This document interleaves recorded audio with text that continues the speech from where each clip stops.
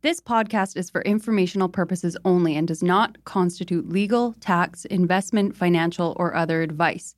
It is not intended to cause or induce breach of an existing agency agreement. The goal of this podcast since day one is to provide the best information on the Vancouver real estate market at no cost to you, the listeners.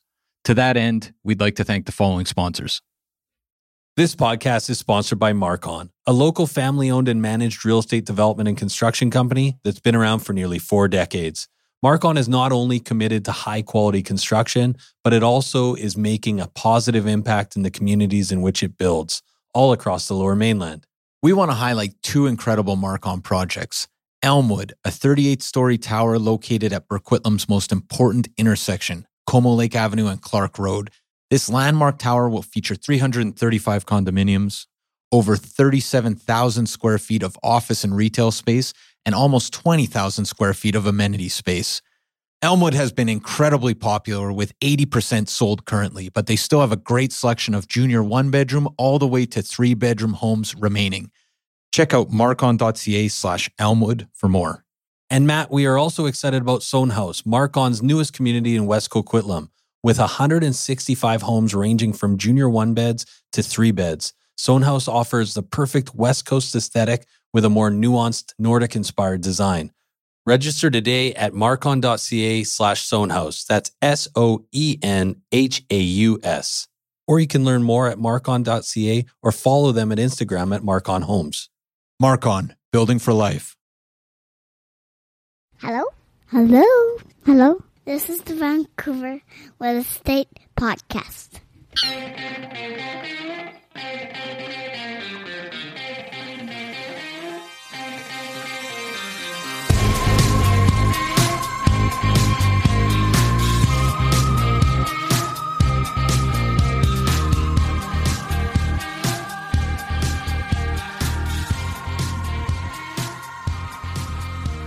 And welcome back to Vancouver Real Estate Podcast. I'm your host, Adam Scalina. And I'm your other host, Matt Scalina. And today we've got an excellent episode. Yeah, we always do. Yeah, for sure. It's an eclectic one today. A couple different things. We're actually coming live from a different studio. We're at the fourth podcast studio. Yeah, the latest podcast studio. If you can, it's probably, it's your podcast studio, so I don't want to say it's anything. The worst. It is the worst podcast studio I've ever been in. We're in the basement of a teardown house. Low ceilings. Low ceilings, super hot because the furnace doesn't work. Old carpet, cat hair. Smells like cat. It's the worst. Hotter than hell. Yeah. Hotter than hell in here. Yeah, and very tired actually. Yeah, it feels... I'm exhausted just being in here. I was feeling great until we got in the basement. I was going to say, it's a draining... It sucks the air out of you. We got to keep the energy up in this episode. We are. We're gonna do our best here. We're gonna push through, but and I mean, I'm not living like this on purpose. This is what success looks like. We're waiting on permits, and the reality is I've moved in, but it's pretty rough. It's pretty rough condition. This basement. Yeah, it's with a good imagination. This is going to be an amazing space. All right. Anyways, we're going to talk to you a little bit. We've had so many questions, and we appreciate all the questions about the stats and what's happening in the market. And the reality is we took last week off mostly because everybody takes the long weekend off, and a lot of people go away with their families before the kids get back to school and that sort of thing. So yeah, and it felt like real estate in Vancouver had basically shut down in the last couple of weeks there of August. Just Kathy Tomlinson still talking about it. Yeah. Yeah, basically it felt like the real estate shut down for the last 2 weeks of August, almost entirely. The office was dead. Everybody was away. The people that were still around talking were taking the wait and see approach, by and large. And we thought we could put out an episode, but why don't we just do like everybody else and follow the herd and wait and see? And right. The big news is first week of September here. I think we're still going to have to wait and see for the most part. But well, we had the September stats were the August stats, the August stats were released, and basically what we're seeing is that there has been an overall slowdown in sales activity for sure, sales volume. However, obviously that hasn't influenced prices, and at the end of the day, sales volume changes first, right? You see a bit of a standoff between buyers and sellers, which is definitely, I think, where we're at right now. There certain areas seem to be a bit slower than others, and that goes by not only area but also by price band. So maybe just a couple general comments on where we are seeing activity, and then also where we're not. Yeah, I mean, there's a few key areas that we work in that seem to be quite active, and it makes a lot of sense. It's really in single family homes. It's the price band, especially in East Vancouver, of basically the entry level price band. We're seeing between $1 million and 1.25. I think the sales ratio for August was still up at 70%. And that's holding true on the west side as well, right? It seems, I hate to kind of use a blanket statement for the entire market, but for Vancouver proper, in attached and detached, we are seeing a lot of activity still in the entry level price points of each market. Yeah, which makes sense because I think the people that were active in August were end users, people looking, or most active, I should say, are people that were looking for places to live. A lot of those people had been on the market prior to the tax being announced in July, had lost out. I mean, I just mentioned to you in a multiple offer situation in which it got blown out of the water. It felt like back in February times, and the reasoning of the person that did so is they'd lost 9 properties over the last 3 months, and they were just absolutely sick of it, so they just went in guns blazing. But that's a holdover from I think the market, the pre-August market for sure. Yep, and we've got a 1-bedroom in Olympic Village right now where we're getting a ton of calls on it. So it's it just really depends which price band you're in right now, and there are still very active markets in Vancouver. The stats, and maybe just a general thoughts on the stats. I mean, were you expecting them to be different? Were you expecting volume to be down more than it actually was? No, I mean, the real estate board stats represent what I was expecting in large part because it did feel like there was a standoff, right? That activity was way down, that was obvious, but it's not like buyers or sellers have caved. The capital appreciation sort of aspect in August was hovered around even, which was what I expected. I mean, the thing that I found more interesting here is the questioning of the legitimacy of the stats more generally. There seems to be a lot of that going on right now in the media, and I think it's actually an interesting conversation, right? Because for sure, it's the real estate board cannot catch a break, though. No, I know. And you know what? To be fair to the Real Estate Board of Greater Vancouver, it's really hard to collect this data because you've got almost 13,000 realtors in the Lower Mainland, and everybody's collecting sales data, right? So when do people report? When do realtors get the paperwork into the office? When does the office get the paperwork to the board? And does it make by the end of the time by how they're collecting the stats? Yeah, and there's lots of interesting questions just around the samples that they're actually pulling and how reflective they are about a given period in time, right? It can be misleading to say August when we are looking at maybe up until maybe a week before the end of August is when they're actually collecting the sales samples. And then, people are saying, well, benchmark prices, that's not indicative. We should be doing average prices, and the debates sort of rage. I mean, average prices to me, the obvious point is that if luxury homes are way down, they either can pull the average price point way up or push it way down. Right. So I don't think that's a much better indicator. So perhaps median. I think a lot of people look for median. Yeah, but I mean the larger thing in reading all the, there was a guy out of Toronto or out of Ontario that had a prominent place in an article on in the last Saturday's Vancouver Sun talking about how the stats were wildly off, and the thing that just kept on ringing in my mind was, stats are definitely part of the picture. But if you're actually in the market and looking to buy, I mean, you're looking at the most recent sales and if nothing, and the active listing. So you're not using the stats as sort of as the only indicator of what type of price point you're going in at. I think there's the broader trends. The stats are useful for pointing to broader trends that kind of people are feeling as well. Right. But it's not the only. It's not like the real estate board stats are the end all be all that everybody's kind of treating it as right now. And that's kind of where we're at right now with just with new information in the market and the market shifting. Obviously, where it's going, it's nobody's got the crystal ball, but at the same time, it's something that you kind of have to pull back. I mean, when Hong Kong, when there was actually when prices started to be impacted, it took a very long time. It took a year and a half, right? Obviously in London, central London right now, we did see sales volume change around the Brexit vote. But that doesn't mean that overnight we start to see prices collapsing and the end of the world or anything along those lines. But at the end of the day, it is very much early times. It's early days in terms of any kind of shift in the market. Sales volume is definitely down. But you know what? It's September now. People have put the kids back at school and they're focused on real estate again. And I got to say on Tuesday after the long weekend, it felt to me like it was almost busy. I don't know if it was just in my day-to-day activities, but this week for me has been busy with calls from other agents to show properties and calls from sellers, calls from buyers.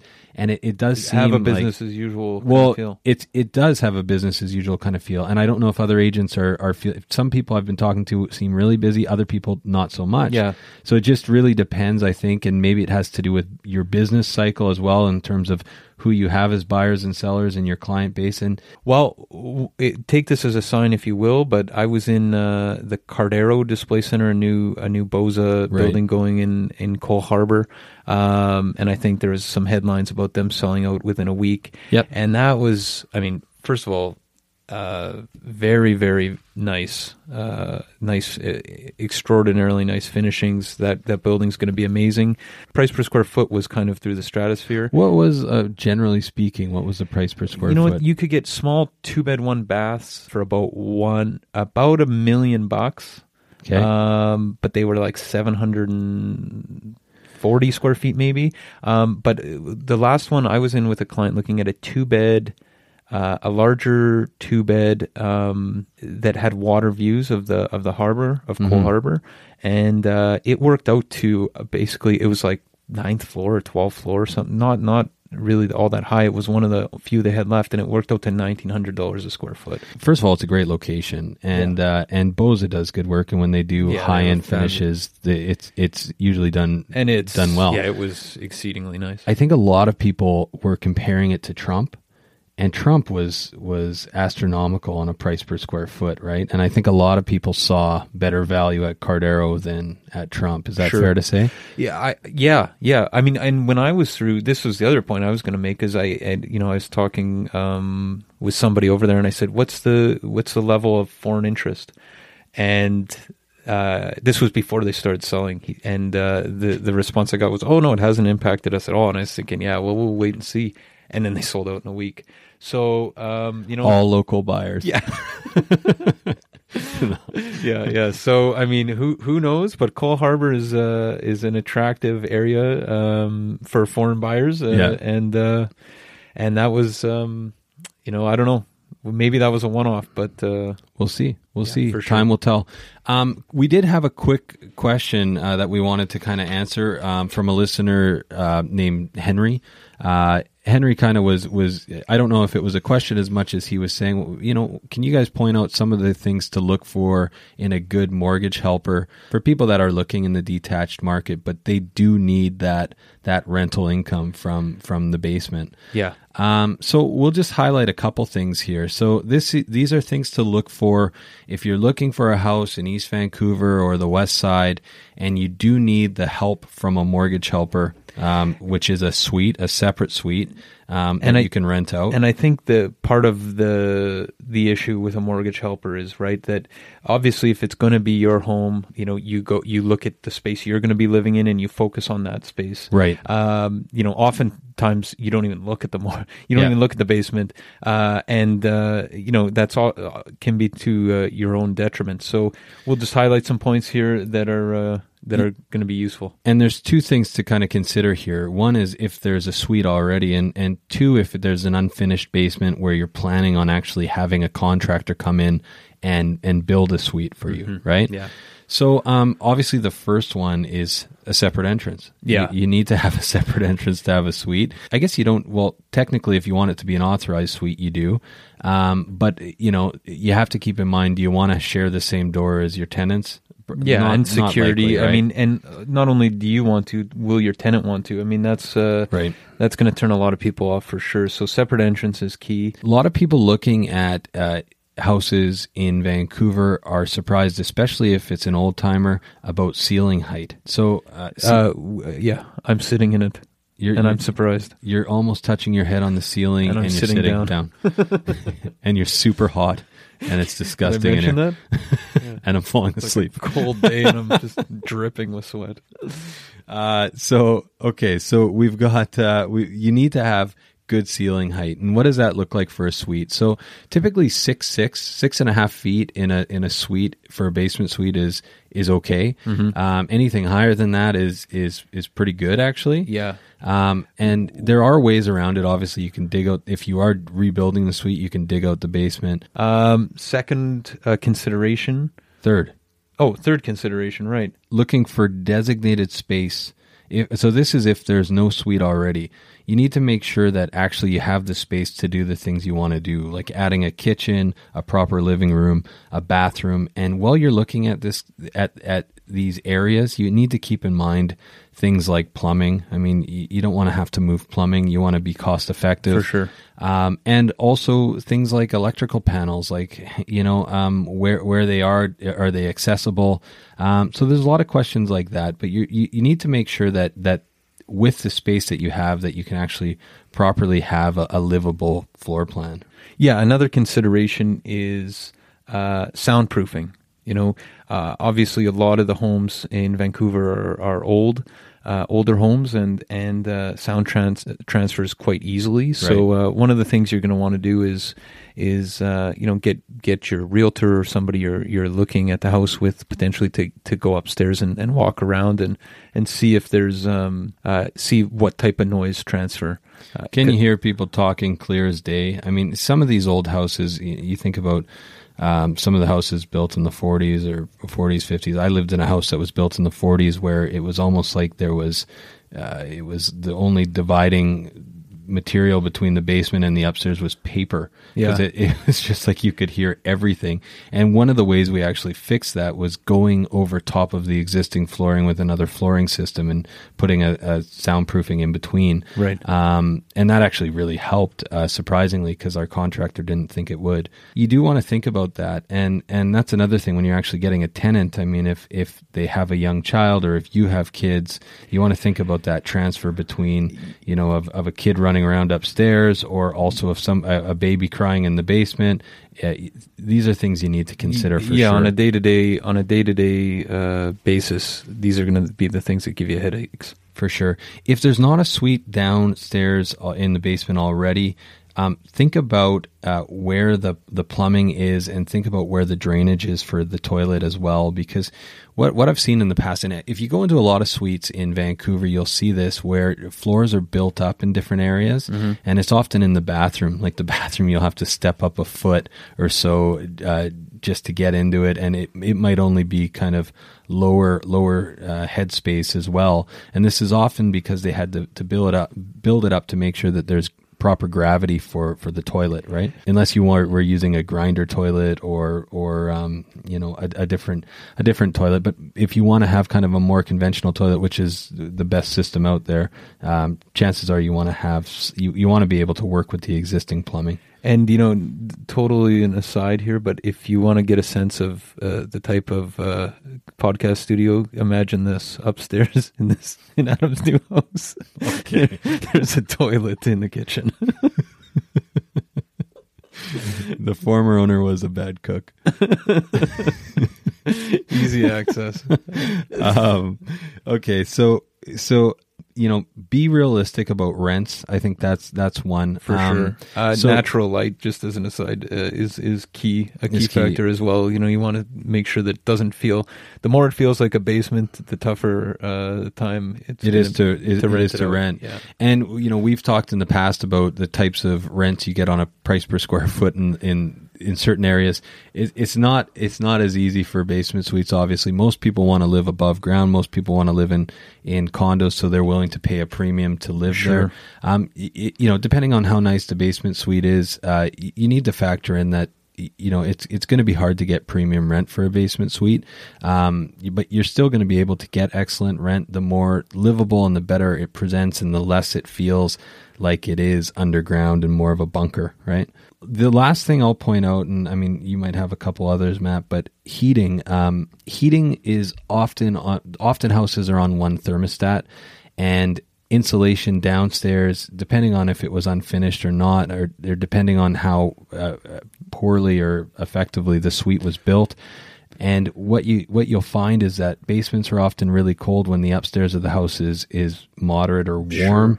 Sure. So think about that. Think about the fact that your tenant might be freezing cold while you're fine upstairs, and you might be roasting hot might be boiling, while your tenant is comfortable. So it's just something to consider. Yeah, now to switch gears a bit, I mean, it's actually a nice bookend to this episode in that we're about a month out from the foreign buyers tax being imposed, and right. We're talking about the August market and kind of what we're seeing the first week here in September. And we decided we'd have one last critical discussion about the tax with Barry Appleton. Adam, maybe you can tell us a little bit. Barry is a managing partner at Appleton and Associates. It's a law group that's international lawyers in Toronto and Washington. Yeah, he was kind of really famous right after the tax came in, right? Well, he wrote an article called "BC Just Violated NAFTA with its Foreign Policy Tax, and We Can All Pay for It." Right. And that was in the Financial Post, and it got a ton of traction. So it was kind of shared a ton on Facebook, and it was a huge article in the Post. Yeah. So without further ado, here is Barry Appleton, managing partner with Appleton and Associates. Enjoy, guys.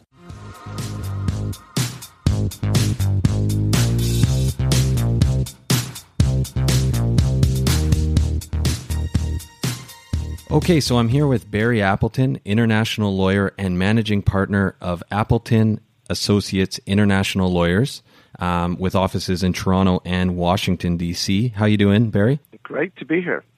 So, Barry, can you tell us just a little bit about yourself? I'm an international lawyer. I'm an expert about the NAFTA and other international trade agreements. I've been working in the area exclusively for more than 20 years. I've written a number of books about the NAFTA, and I'm the co-chair of the American Bar Association's International Treaty Working Group. Okay, great. So you recently wrote a piece that was featured in the Financial Post and in several other media publications, arguing that the BC's 15% foreign buyer tax is in clear violation of NAFTA agreement as well as some other international trade agreements. What do you see as kind of the main problem with the tax?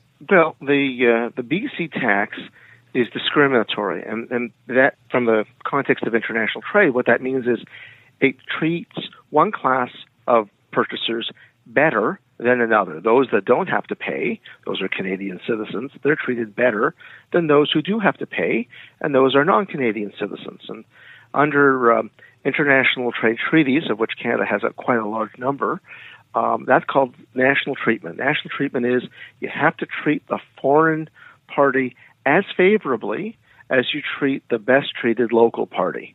And so by creating a tax based on citizenship, the BC government has violated treaties like the NAFTA and 27 other treaties, including the Canada-China treaty that just came into force in 2014. It's pretty big. all at one time. Is there any kind of exemptions from any of these agreements when it comes to housing? Well, first of all, every agreement has its own set of exceptions.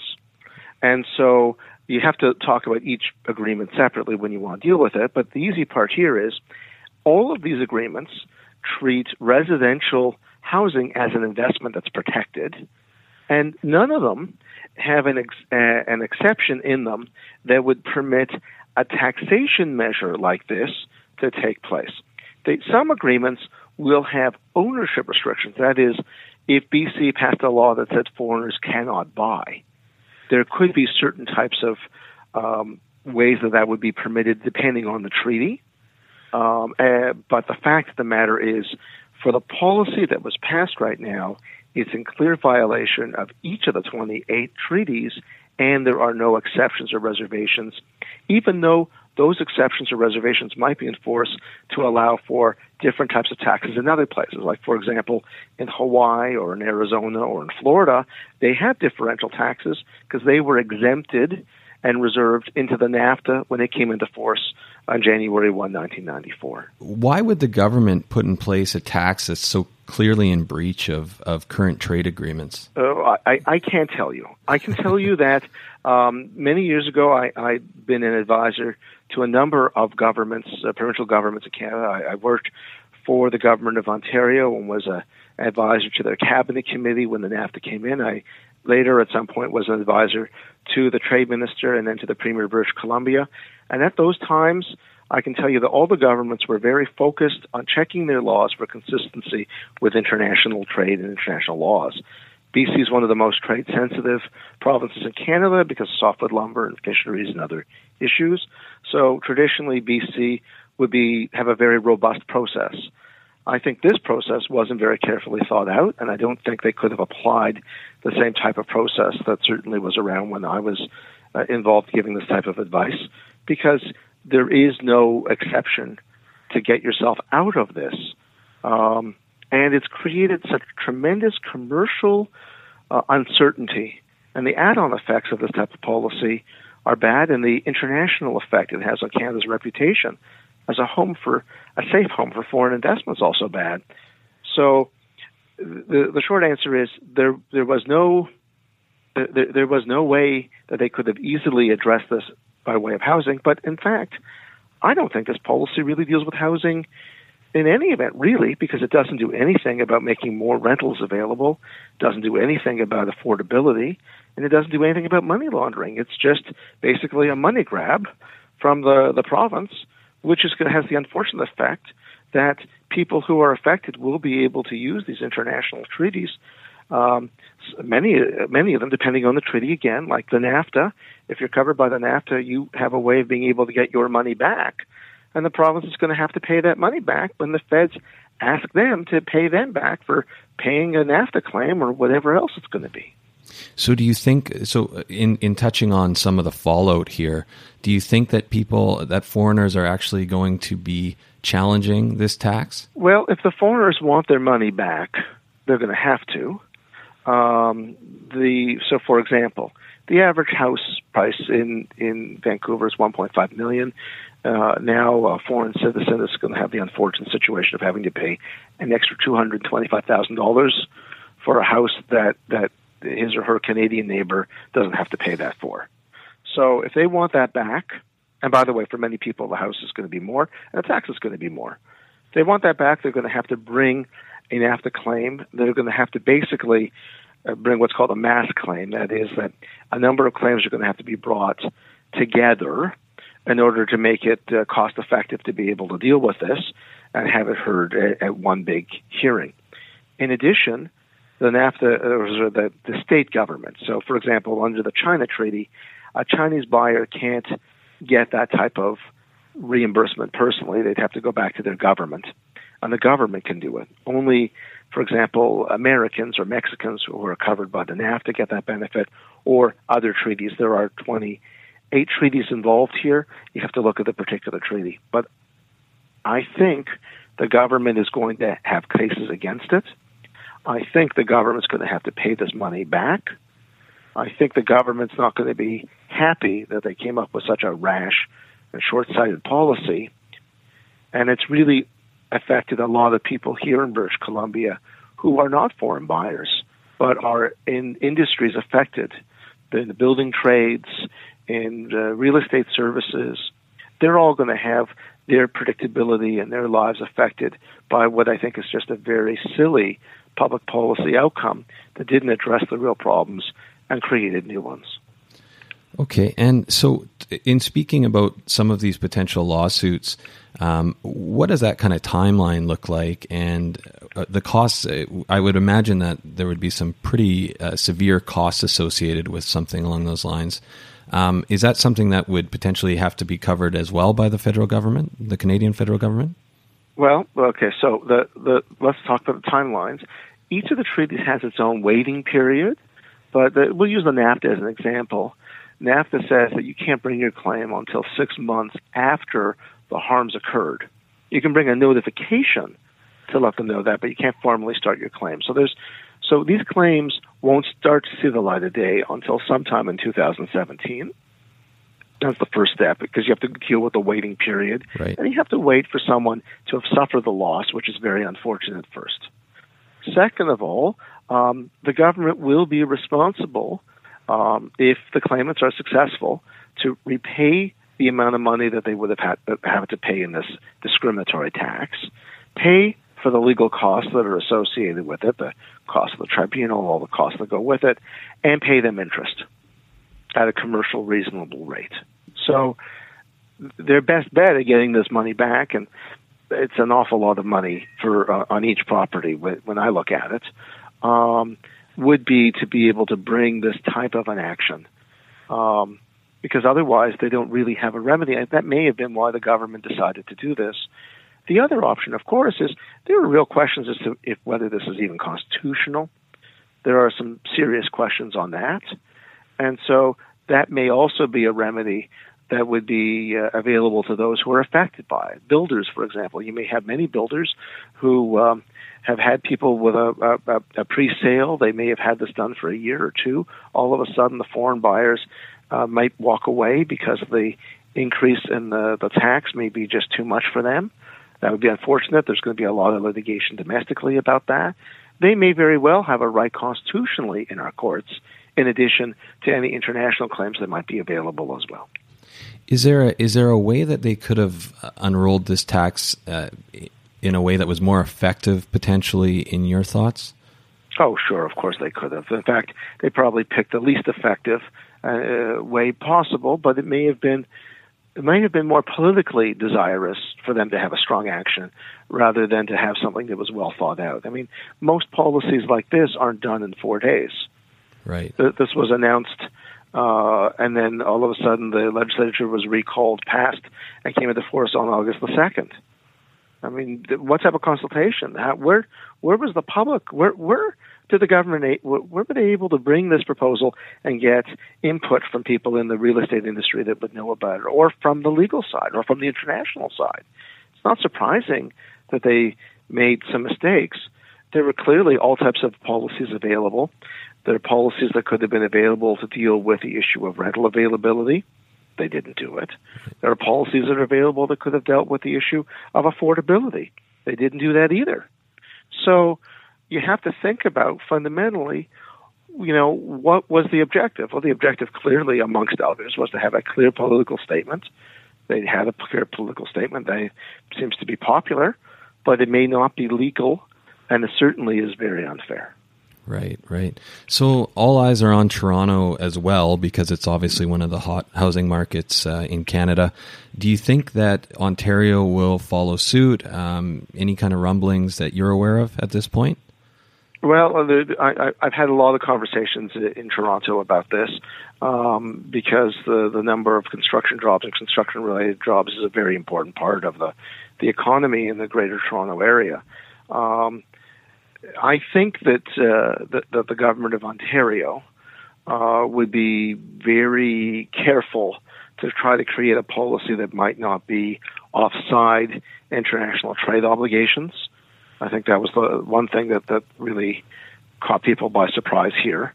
And they might be much more focused on being able to find a policy that would focus on, rental availability, that might focus on affordability. And if people are worried about money laundering, we have federal laws that deal with that. So I think what you're looking at is a solution that needs 3 levels of government, needs broad consultation. So if Ontario was to do anything, my sense is that they will not make the BC mistake of not consulting and not talking to people. I think instead they are probably pretty committed to watching and then to listening. And I think that will make better public policy for Ontario than the unfortunate public policy that's taking place here in British Columbia. But who knows? Perfect. Well, hey, thank you very much for your time, Barry. Maybe we'll leave it there. It's a pleasure to be on the podcast. And how can people reach Appleton Associates International Lawyers? Our website is www.appletonlaw.com, and they can feel free to email me at bappleton@appletonlaw.com. I get questions all the time from people about this tax, and I'm happy to respond as much as I can. Perfect. Well, thank you again. Have a great day. Thanks. Bye-bye.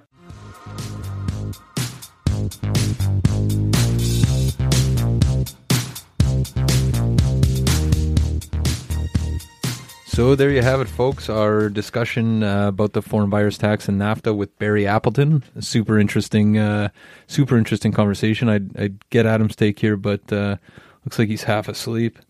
Is there a gas leak in here? I can't.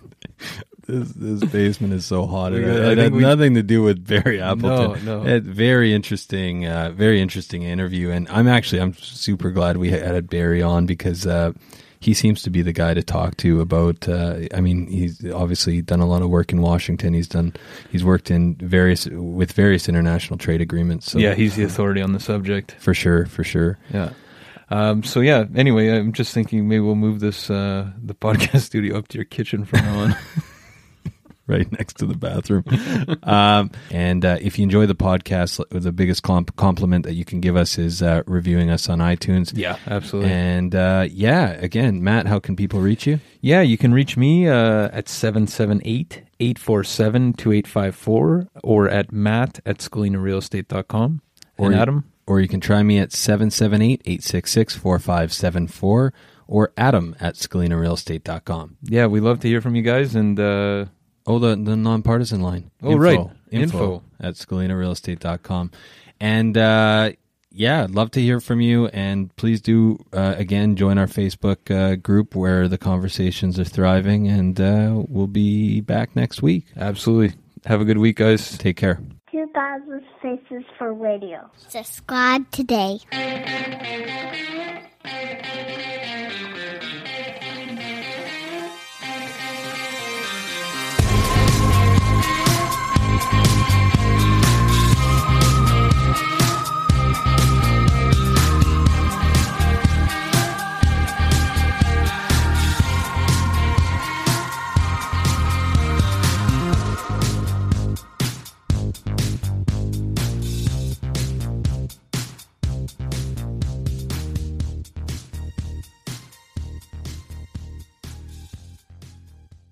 Hey everyone, pardon the interruption. We just want to take a quick minute to thank the following sponsors who make this show possible.